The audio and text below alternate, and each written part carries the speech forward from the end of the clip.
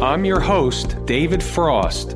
This is my strategic forecast where you get common sense market analysis.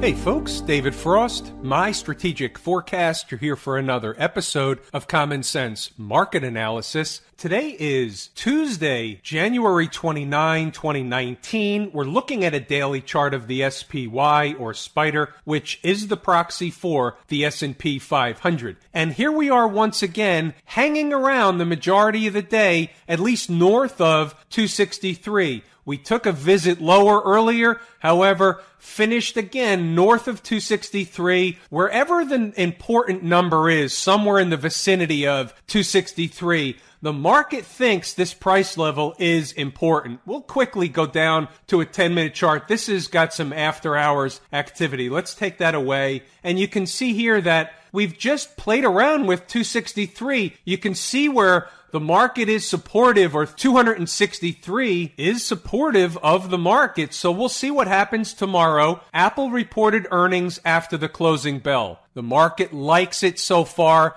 Apple's up about $8 as they make this video. So it's hard to see that as a negative tomorrow. So that can only be a positive as long as it stays that way. Since we're discussing Apple, might as well go look at it right out of the gate. So here's the daily chart of Apple. Let's go ahead and check out the after hours activity. Remember, we had two particular price levels on Apple. We had one up north, which is 165, and then we had one down below, which I've taken that off because Apple was headed in the other direction. So let's go see the after hours activity. And here you'll see that after an initial move lower, Apple took off to the upside and so far made a high, and you can see it here, of 164.85. So I was off by 15 cents, but we'll just call that a rounding error. So there's your resistance, at least for now in Apple. Who knows? Maybe by the time Wednesday morning rolls around, it'll be up another $5 or $10. We don't know.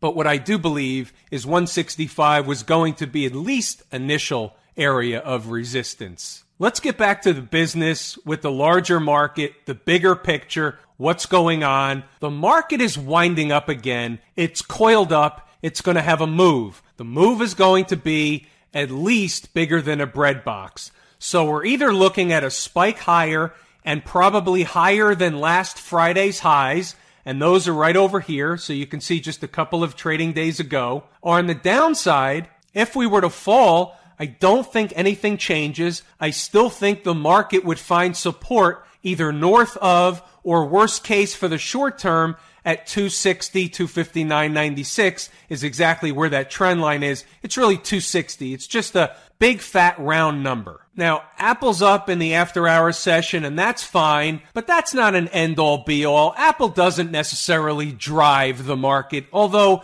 most traders, most investors, most pundits on television would have you believe, but the reality is the market's going to do what the market's going to do. So what I'd like to do is go down to the hourly chart for a second, because we have to talk about the elephant in the room. The elephant in the room is essentially a bearish pattern that's on the hourly chart, and it just keeps continuing on and on and on, hour after hour after hour. And until and unless we can break this somehow, at least with a start getting above this particular pivot, until and unless something like that happens, then this is generally going to head south in the other direction, which is why we have to always look at both sides of the market. Apple reported, the market likes it after hours. We don't know what's going to happen Wednesday morning when you show up at 9:30. The job is to be objective and look at both sides of the market, take that information, put it in a bucket, put it on the table. They're all puzzle pieces.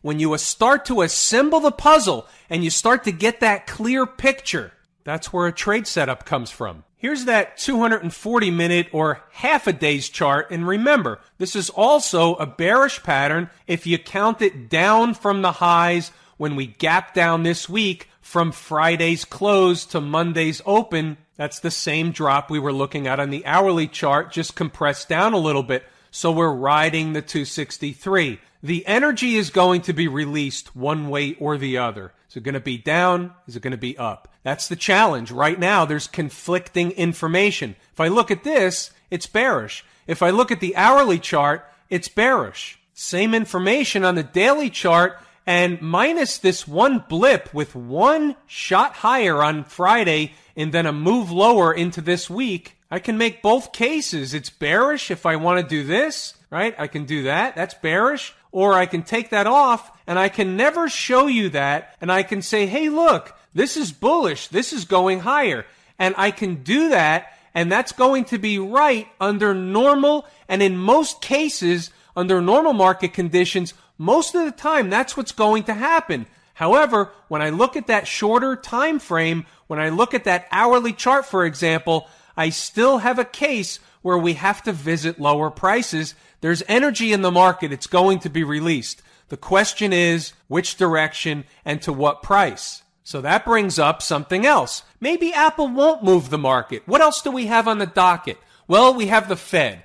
We have the old Kabuki theater on the docket. I even saw before that CNBC was handicapping the odds of a rate increase and what timing and all that nonsense. I didn't have the sound on, but I can certainly read. So it is Kabuki theater, and the Fed meets today and concludes their meeting tomorrow with a press conference. So that's Wednesday afternoon press conference. So markets have a tendency to get whipsawed around 2 o'clock and that press conference thereafter. So we'll see what happens. There's a move coming. The market's looking for an excuse to make a move. It's likely going to have it tomorrow, if not Thursday. My bigger picture is telling me higher. My short time frames are telling me lower. Generally speaking, the bigger picture is going to pull the market in that direction. It's kind of like having two magnets, only one is much larger than the other. Well, which one is going to win out? It's the larger magnet that's going to draw the market in that direction. So if it is in fact from a larger time frame that's drawing the market, and that is in fact higher, then that's likely going to win out. And that would end up being, at least in my mind, from my perspective, why the market has been fighting 263. Not the reason for 263, but the reason that the market is fighting. The bulls are fighting the bears, and someone is going to win, and there's a decision point coming, and that decision point has certainly been pivoted around 263 for some reason. The market finds it important in and around this area. That's at least the way I look at it, and I've warned you before, going inside my mind is an extremely dangerous place to be. You gotta almost put on a hard hat and even those big rubber boots. Anyway, that's the story on the spider, so we can just move it along. That's basically your S&P 500. In a nutshell, the S&P was down 4 points today, which is just a rounding error. So on a day when nothing happened, I sure had a lot to say about it. How about the IWM? Any new information over here? No new information. Again, just a rounding error. No change from yesterday. Same story. If you're unsure about the IWM, go watch yesterday's video. Nothing changed. Anything doing over at the transports? Or maybe I should say anything doing at the transportation department? Well, they were up 0.5%, and while the IWM is my favorite market leading indicator and it gave us no indication, in fact, at the end of the day, it's lagging. No, I shouldn't say that. That's not fair. I take that back from the IWM. But the point is the transports were in a leading position today, and I'll leave it at that. So do we have anything real tangible to gain out of that right now? Not so much just yet, but it's in the back of my mind. It's a small puzzle piece. It's on the table. It's a bullish chart. There's nothing wrong with this chart. There's nothing technically wrong with this chart. This is a chart that's telling you it wants to push higher. Higher prices are likely coming in the transports. If higher prices are coming in the transports, wouldn't it make sense that they're coming across the board? That just makes what? Common sense market analysis, right? That's not rocket science. So I'm saying that there are several charts out here that have a bullish makeup to them. And even on a down day, here are the Qs. The Qs still really aren't bearish. They're above the moving averages, and we're just eating time off the clock after a big move from the December lows. So technically speaking, there's nothing wrong with the Qs. you have a convergence of the 20 and the 50 period moving average coming in on the daily chart. The market is kind of edging down to test that area. There's nothing technically wrong with the Qs whatsoever. And if Apple stays in positive territory, that's certainly not going to hurt the tech sector. And think about it for a minute. Let's talk about Apple. So that was a setup, right?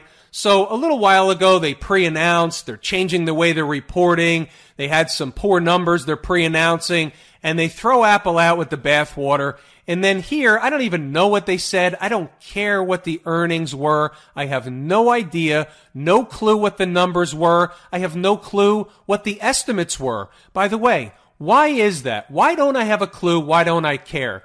Well, here's the way I look at earnings for one. It's really another form of kabuki theater. And here's the deal. I don't know how many analysts these days cover Apple, for example, but let's just say for argument's sake there's 40 or 50. What are earnings expectations? By the time they get to you, they're an average of 50 analysts that calculated what they guess or believe Apple's earnings are going to be based on independent models they all use from one another. And now, based on an average of 30 or 40 or 50 analysts, we're all waiting with bated breath to see if Apple beat analysts' guessed expectations on average of about 50 analysts. So when you put it that way, I'll just look at the chart after the fact and try and identify where the highest likely area of support or resistance is and see if there's a trade based off of that. Outside of that, I'm really not interested in holding those type of stocks in front of earnings because anything could happen. They could have easily thrown it out with the bathwater and been down $10 in a flash. You don't know what's going to happen on earnings. Might as well be playing dice in somebody's basement. What's going on over at the financial sector, the whole financial industry? We've been discussing this. Again, they're just eating time off the clock. We did get a little far extended from home base. So look at home base, which is the 20-period moving average. Look at home base rising up toward price. Look at price going sideways, eating time off the clock. At the same time, it's consolidating underneath the 100-period moving average. I really have no choice but to look at that and say, under normal conditions, that's bullish to me. Every time I've seen that before, not every time, I take that back, but most of the time when I've seen that before, it generally works out to the upside.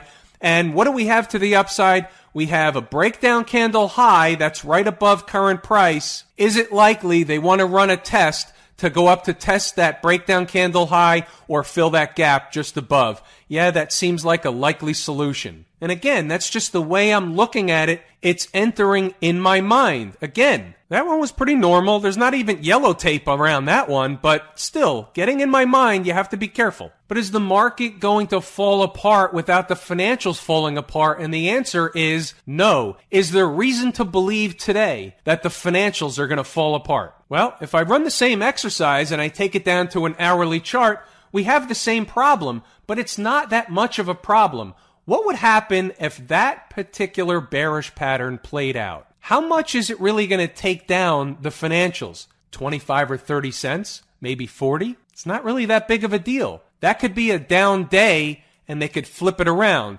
I'm not suggesting one or the other is going to happen. I'm just saying even if this hourly chart went downward and started fulfilling the type of pattern that will generally play to the downside, it's still only 25 or 30 cents when you really play the symmetry part of it out. And these are all things that are discussed and taught over and over again in the course at Lazy E-mini Trader. So there are no surprises here. I just unpack little tiny pieces at a time. And really, if you haven't taken the course, it really never puts together the whole thing. It really never makes sense. But if you have taken the course, it's the opposite effect. It really makes sense. By the way, what's going on over at Inside the Numbers today? Well, the market was really quiet, so there wasn't a lot going on. There was one trade. We'll get to that in a moment. Pre-market, basically, we were looking at 26.47. That was the bogey. That was the pivot.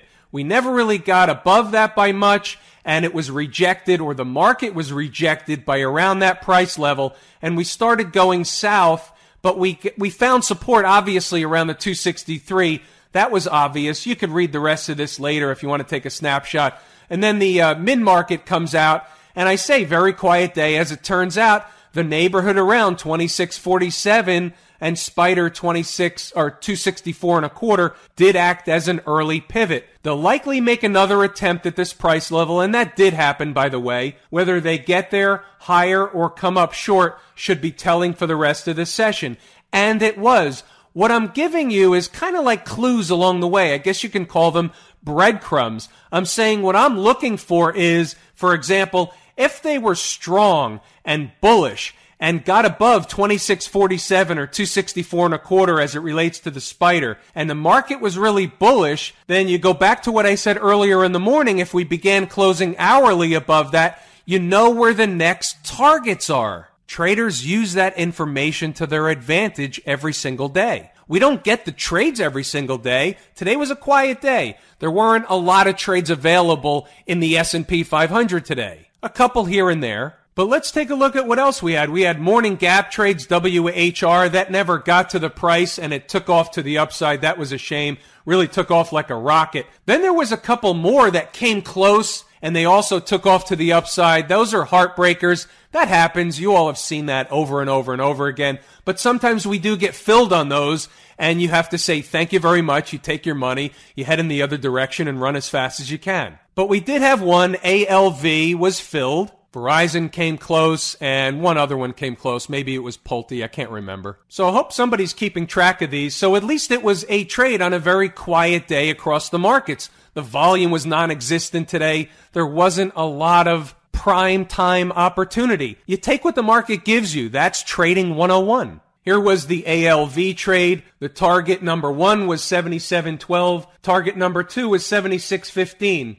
When targets are close together, traders have instructions on what to do with that information, and you can see what happened. The market found support slightly below that level, started to rally, and then handed you whatever you wanted to take, 50 cents, 75 cents, $1, $1.50, whatever traders wanted to take off this, they could have taken off this trade. So better than no trades is one positive trade, for sure. I know we're jumping around in this video tonight. Here's the SMH, only because I have to keep you on your toes. And really, it was a quiet market out here, so I'm having to invent this content. The semis were down today. This is also NVIDIA as part of the culprit. That was down about another $4, I think, today. So the little pressure down here in the semis. SMH tracks the Philadelphia Semiconductor Index. It was down $1. It's not a big deal. Look at the type of movement it's had from the December lows. It's been a tremendous move, so it's now just consolidating. Now it's just finding resistance after it spiked through the 100-period moving average.